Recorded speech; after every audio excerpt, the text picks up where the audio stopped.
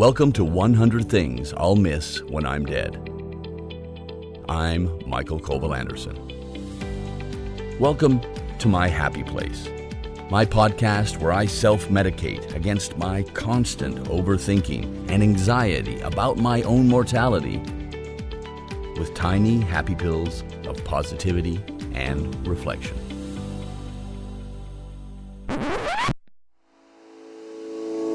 Number 69, memories. Who doesn't like a good memory? Or despises a bad one that keeps returning, unasked for and unwanted? That's the modus operandi of most memories, though. Showing up out of the blue with a life of their own, carried to your brain on secret winds or deep running currents from ages past. But if you think about it, memories are really just like the ads that pop up on Instagram or Facebook. Always connected to your personal algorithm, of course. But sometimes you're like, excuse me, why am I seeing this? Or you try to report it as irrelevant or even offensive. Or you click happily on it, wanting to see more. Oh my God, I didn't know I needed to see this. Facebook, too, understands our fascination with memories, with their pushes on your feed that say, here's what happened to you 5 years ago today. Oh my God, totally forgot about it. Click. But yeah, all these damn memories. Very few of them complete and coherent. Mostly just shards of broken glass. Some shiny ones that catch the light ever so nicely, others that we cut our fingers on. I spend too much time thinking about the randomness of memories. But it has always been a life philosophy of mine to actively create them. What is life but the creation of memories? So many times I've stood on the cusp of doing something and was reluctant, but then I said to myself, dude, this will be a great story later in life. Back in 2014, during the World Cup, I was on holiday in France with my kids. After a long day at the beach, my daughter crashed. She was little, but my son and I settled in to watch Germany versus Brazil in the semifinal. He was supporting Brazil. I was more neutral. After 30 minutes, in a World Cup semifinal, Germany was up 5-0. It was unheard of in a semifinal. My son was irritated.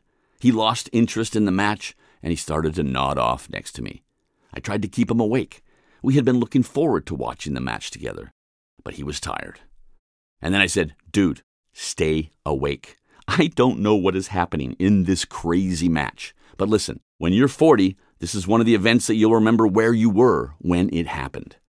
That 12-year-old looked up at me with a, okay, actually, you know what? That makes sense. Look in his eyes. We watched the rest of the match, 7-1 to Germany. I asked him recently if he remembered where he was. He smiled and said, yeah, that Airbnb in Biarritz, you made me stay awake so I could answer this question later, and here it is. That's my boy. This whole "this will be a good story later in life" mantra has tossed me into doing some crazy stuff. Because a good story later in life means a lasting memory. I mean, even just "this will be a good story next week" can often be enough. We know that we have certain memory triggers. Our senses are powerful repositories for remembered events, data centers, if you like. As I'm sure we all know, our sense of smell is the kingpin in the sensory memory world. My mom used to burn orange peels on the stove in the winter. You heard about that in a previous episode. It's an old smoker's trick to rid a house of the scent of tobacco. And I do the same thing, simply because it makes me remember a long line of things from my childhood home and my family. My son does it now too, because, as he says, it reminds him of Grandma, even though he only met her when he was very little and once. Whatever memory in his head is totally fake, completely fabricated, and nonetheless so beautiful. I have done my part to help him form other fake memories from his own life. From the day he was born, I wrote a journal, more of a letter to him, and continued for a few years. Really, up until he was able to speak and conversations were to be had, and I noticed that I stopped writing. On his 16th birthday, I had it printed as a hardcover book and gave it to him, a detailed script of his first years. No doubt images and sounds and smells will be recreated or created inside his beautiful head of things he otherwise wouldn't be able to remember. I didn't do the same for my daughter, who showed up 5.5 years after he did. Second kids always get shafted, don't they? But I have way more photos of her, so a photo book is going to be a perfect gift. An image diary of remembered moments and a visual aid to create constructed memories. In the episode about storytelling, I mentioned how I've become the keeper of my family stories. But I'm the keeper of memories, too. I have detailed, moving images in my head of things that happened to people long dead, that took place long before I was born. They are so completely real to me, and yet they are constructed. That red dress at the train station in Winnipeg in 1953, my paternal grandfather getting shanghaied in New York in 1922 and forced to sail back to Copenhagen against his will. My maternal grandfather's football career, the death of my paternal grandmother in 1942. My dad experiencing liberation in Copenhagen in 1945. Fervently protecting and remembering memories from the experiences of other people. Although I just read yesterday that it takes on average 4 to 5 generations for all memory of an average person to be completely erased and forgotten. Yeah, that did little to soothe my constant, anxious pondering of my own mortality. Isn't it just generally, frustratingly fascinating to wonder what memories are our own and which ones are borrowed or stolen? From people we know or from strangers. I am writing this little section at a wine bar, where I'm also rereading Hemingway's A Movable Feast. I just read a passage that always chokes me up. Life had seemed so simple that morning when I had wakened and found the false spring and heard the pipes of the man with his herd of goats and gone out and bought the racing paper. But Paris was a very old city, and we were young, and nothing was simple there, not even poverty, nor sudden money, nor the moonlight, nor right and wrong, nor the breathing of someone who lay beside you in the moonlight. Gets me every time. Conveniently, on the previous page, there is this. Standing there, I wondered how much of what we had felt on the bridge was just hunger. I asked my wife, and she said, "I don't know, Tati. There are so many sorts of hunger. In the spring, there are more. But that's gone now. Memory is hunger." I can tell you that since I was a teen, I have wanted to go down early into the wet streets to get a racing paper in Paris and hear the goat herder playing his pipes, calling people out of their flats, watching a woman place her bucket beneath the goat while the shepherd milks it. Watch her pay him. Watch the herd amble away to the sound of his pipes. I know this.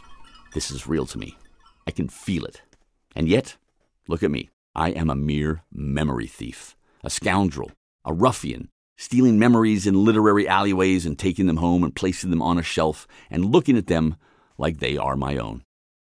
One thing that won't be on this list, that I won't miss when I'm dead, is music. I have accepted the fact that most people think I am incredibly odd, that music doesn't feature prominently in my life. Months can pass without me even thinking about putting music on. I've tried to analyze this for years. It's as though listening to music places me inside someone else's head. I have to listen to their thoughts and dreams and, well, perhaps even their memories. Now, I know that's what happens when we read novels or watch films, but it's too claustrophobic to me. I can block my eyes by focusing on moving images or words in a book, but I can't seem to handle blocking my ears. I try to listen to podcasts when I'm traveling, like sitting on a plane or a train with my noise-canceling headphones, but it's hard. Cutting off my hearing like that is freaky to me. I need to hear what's going on around me. I mostly listen to podcasts while I'm making dinner with no headphones. I have rarely ever listened to the radio. The music thing changed during COVID, where I worked a lot more from home, and I discovered I needed music in periods to fill various voids. I ended up making a Spotify playlist I call That Window of Time When I Was Young, which features a long line of New Romantics and other songs from the time I was around 14 to 17 years old. I'll link to it in the description if you're interested. But I love what happens when I listen to it, especially the first time I did. Every single song, without exception, each triggered a very specific memory. There was no pattern to them. One can be a moment of time in a specific place. Another could be at a bar, and I remember looking across the room at a girl. Or a road trip, or sitting in my teenage room, or the feeling I had in a relationship at the time. All blinding flashes of light revealing fragments of memory in the darkness of the past. Many for the first time in decades. People long forgotten appear suddenly in cameos. So unexpected. Music does the same for you, I am sure of that. It's powerful. But doing it like I did, with one long playlist, listened to for the first time in years, caused an avalanche that overwhelmed me for an entire day. It was wild. I loved it. Staying with music, it baffles me how songs can just appear in our heads out of the blue. Why that song all of a sudden? And then the memories that accompany it. Sure, you can hear a song in a store and then it's stuck in your head afterwards. But I'm talking about the songs that you know you haven't heard recently, and suddenly you're humming the melody or mouthing the lyrics. I like being able to track patterns and see how things all fit together, so this obviously irritates me. Generally, all these tiny fragments of memories that appear without warning, why? Why that person who I literally forgot all about since I knew them 40 years ago? It remains a mystery. What are they doing in my head? Do they even deserve to be there? But there are no breadcrumbs to follow at all. Non-consensual flashcards of past moments. Never traceable. I have a huge pile of journals that I've written since I was 17. Last year I sat down to read them all, most for the first time since I wrote them. I think I might have mentioned this before in a podcast episode, maybe the handwriting segment. But yeah, memory. Often there when you don't ask for it, often nowhere to be found when you do. But the same applies to reading in those journals my detailed description of places and the people around me. So many of them are now complete strangers to me. And yet, look, I dedicated that many pages to describing them. Reading my detailed descriptions often does nothing to trigger my memory. I wrote about that woman for 3 neatly handwritten pages, and I'm reading words that came out of my own head based on things I saw with my own eyes. And yet I don't have a clue who she is. She's completely gone. But sure, reading the journals, more often than not, triggers forgotten memories. Oh, yeah, I remember that, or him, or her. But it's the ones that simply don't come back that I spend a lot of time thinking about. This is where we need to employ collective remembering. Find people who were there and listen to what they remember about the same event, piecing those shards of glass together, using other people's brains as glue. In one of the previous episodes about the place where the river bends, I said that I think I took people there. I wasn't sure. I said that if I did, I hope that they have forgotten all about my secret place, leaving me alone with it. Yeah, that didn't work out. Luckily. My friend Lisa, who, for lack of a better phrase, I refer to as my high school sweetheart, and we have been friends ever since. She's been a listener of this podcast since I started. Many years ago. I know. But we often discuss the various topics on Messenger. So I asked her, hey, do you remember me taking you there? I only have a fragment of a memory of parking up on the cliff and then walking down to the place where the river bends. So I know that I was older, had a car, and I know I probably brought a girl to show her the place. I'm pretty sure of that. Lisa says she remembers sitting by a river watching me skip rocks. That's gotta be it. Not a lot to go on, but enough to confirm some details. Then we spent an hour talking about other stuff we remember, which were rarely the same things, or sometimes different parts of the same thing. She remembers our first kiss in great detail, and when I asked her to the prom. Yeah, I don't remember that at all. I remember when we had sex for the first time, which is kind of saying a lot about me. We remember different people from high school, different things we did together. Oh, we need more people on board in order to piece stuff together. I sent her a bunch of photos from that time we were together. One photo of us means nothing to either of us. We're on the side of a road, apparently. Looks like we're somewhere in the mountains. So then I sent them to Richard, with whom we did everything back then. Maybe he took the photo and remembers where it was and what we were doing. He confirmed that he took the photo and has more photos from that road trip we all took. What road trip? To where? No idea. I am dying to get more details about my own damned life. Lisa has also lived an eventful life. I'm wondering that if you live a life that is a constant generator of memories, traveling excessively, living in different countries, meeting new people, speaking other languages, does that diminish your ability to remember stuff farther back? Is there like some sort of limited hard disk space, one that varies from person to person? But then we might all have that friend who remembers everything. When I was researching an earlier episode, I needed some details from a friend and roommate at theater school in the late 80s, Lawrence. How many times did we actually drive from LA to Albuquerque to his mom's house? He filled me in. But then he outed himself as a master rememberer, describing stuff we did, times we were at bars, what the weather was like, and he remembers everything, like he's seeing it right now and giving me a live play-by-play, including details about the weather and what song was number one on the radio then, and the name of plays that we saw at theaters and the people we were with. Again, telling me stories of my own life that I have no memory of. I feel fascinated and a bit stupid at the same time when it happens. There is reconstructing memories across the decades, but there is also stuff that happened more recently. Like I said, back when I had my urban planning company, I made a point of going out drinking with the crew. There was one wild Friday night here in Copenhagen. We were 6 or 7 people, and we went bar hopping, and we were all very, very drunk. It was a great night. On Monday, we started telling our stories. Oh my God, I can't believe you did that. Or do you remember when she did that? We reminisced happily, but early on, huge sinkholes started appearing. We all remembered fragments from that 8-hour period. It took us a week of conversations at lunch to piece it all together. A monumental, collective, remembering effort. Now I want to assemble a task force of people from my past to glue together the glass shards of certain events in my life. Not all the events, just the ones I want to remember. I've been sitting here searching for certain people from my past on Facebook and the internet. I have questions. I remember reading a study about how most of our young childhood memories are constructed. Things were told to us and we formed images of them in order to desperately make them our own, to make them real. Like everyone else, I've tried to figure out what my first memory is. You've done the same. What's yours? But we can never be sure, can we? I have a short mental film clip of me sitting up on my dad's shoulders on a Sunday trip to the mountains. He didn't do that often. I must have been little, like under 5. I remember the wow feeling of sitting up there.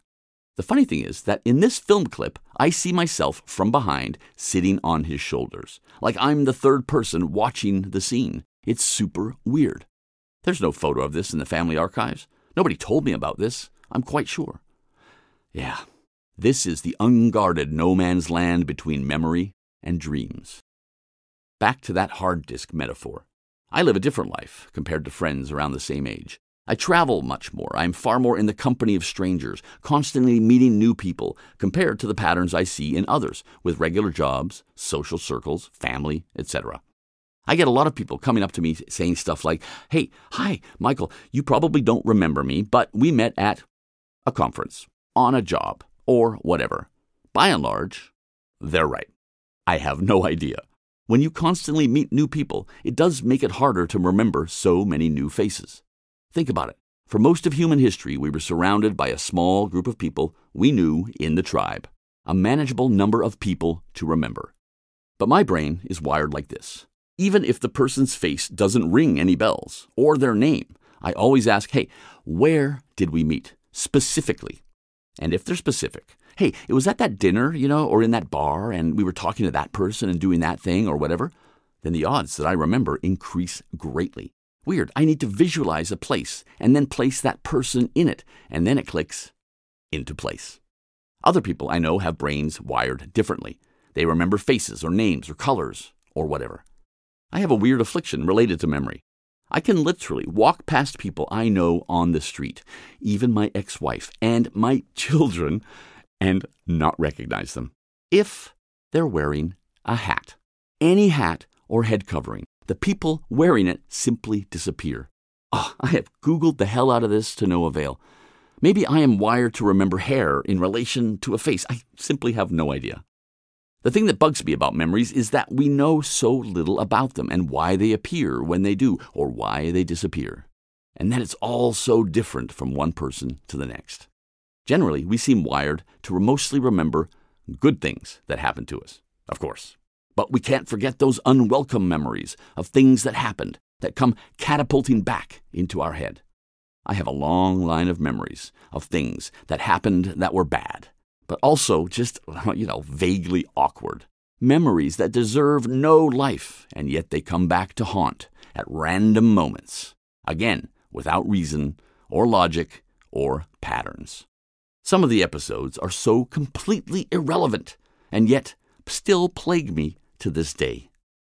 Now that we're avalanched constantly by films and series and YouTube and all manner of content, our memories must be challenged even more.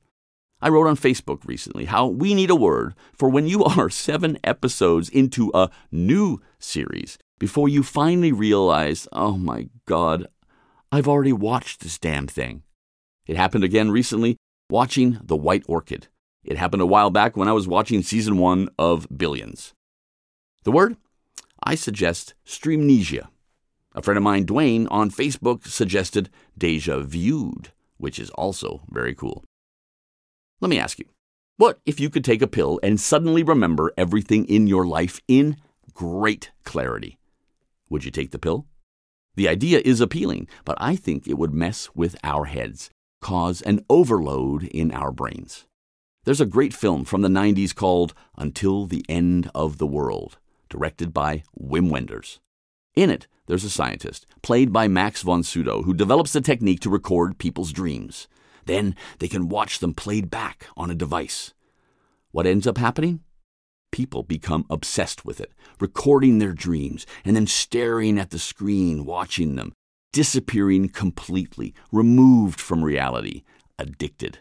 I think the same thing would happen if we could suddenly reactivate all our memories. We would withdraw into ourselves and watch these brain films and completely exit stage left from our lives. I just remembered another film from the 90s, Strange Days, with Ralph Fiennes and Angela Bassett. People have the tech to record what they see and do, and a whole market emerges for these memory experience clips in the film. Other people can put electrodes on their head and watch someone else's memory, including all the physical and emotional sensations. Not surprisingly, sex is a big part of the market in this film, but the premise is fascinating. Last year, I had an episode. I was sitting at my desk at home working. My son came home and came into me and said, "Hi, Dad, how you doing?" We chatted. He went into his room. A couple of hours later, I went in to see him and I said, "Hey, man, dude, I feel really weird. I don't know where I am or what day it is or anything." I remember nothing of this. It is his account. He said he started asking me questions. "Do you know your name? Age? What day it is?" I got some of the questions right. I knew I was flying to Paris in the morning, but had no idea why. Couldn't really remember my exact age. He had me lay down and rest, continuously asking me questions. Then he called the emergency services. They said we should take a taxi to the hospital. This is hours after the episode started. I only remember fragments from when we headed out onto the street, heading for the hospital. Nothing before. Slowly, I started to come back, as it were. I kept asking him questions. How do we get to the hospital? Did I bring a jacket? I kept making fun of his sweater, saying it looked like pajamas. And every time he just said, "Dad, you have literally asked me that 20 times, or said that 15 times. "I have?" I said. He had written down on his phone all the things I was asking and saying and how many times I had said it, with what time I said it next to it. It freaked me out, man. I started writing down the time when I asked him something on my phone. And then when he said, "Oh, Dad, you've asked me that," I started checking my phone, comparing it to his phone, and seeing, oh my God, I had said it only 15 minutes ago. I was a spectator to my own memory loss. I gradually came back to my senses. The fear was that it was an aneurysm in the brain. After a thorough consultation and an MRI scan, the doctors ruled that out, luckily.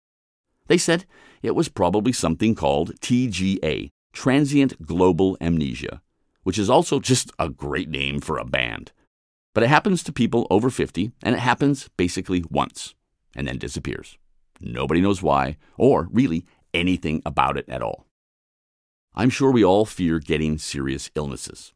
You probably have a list of nasty stuff that you really don't want to get. Cancer, stuff like that. But I get the impression that diseases like Alzheimer's and other forms of dementia are the ones people fear more. My episode that I had last year still freaks me out when I think about it. And even more so in the week after it happened. I lost a day of my life, and it ain't coming back, even though my son has told me all the details about it several times. The fear of losing our mind. Our memory is strong. For all the randomness of our memories, we cherish them. They define us. We do not want to lose them. Our lives are like a dartboard. Dartboards, fun fact, are made of strands of fiber-like hairs from the Cisalana family of cactus. Thousands of tiny, pointy strands. Even if you fill up the dartboard with darts, you can never hit every strand, every memory. There will still be thousands of spots on the board that are untouched, unremembered. For all the frustration at the randomness of memories, maybe it is by design that we don't remember everything. Maybe that's a good thing. You've been listening to 100 Things I'll Miss When I'm Dead. I'm Michael Coble Anderson. Thanks for being out there.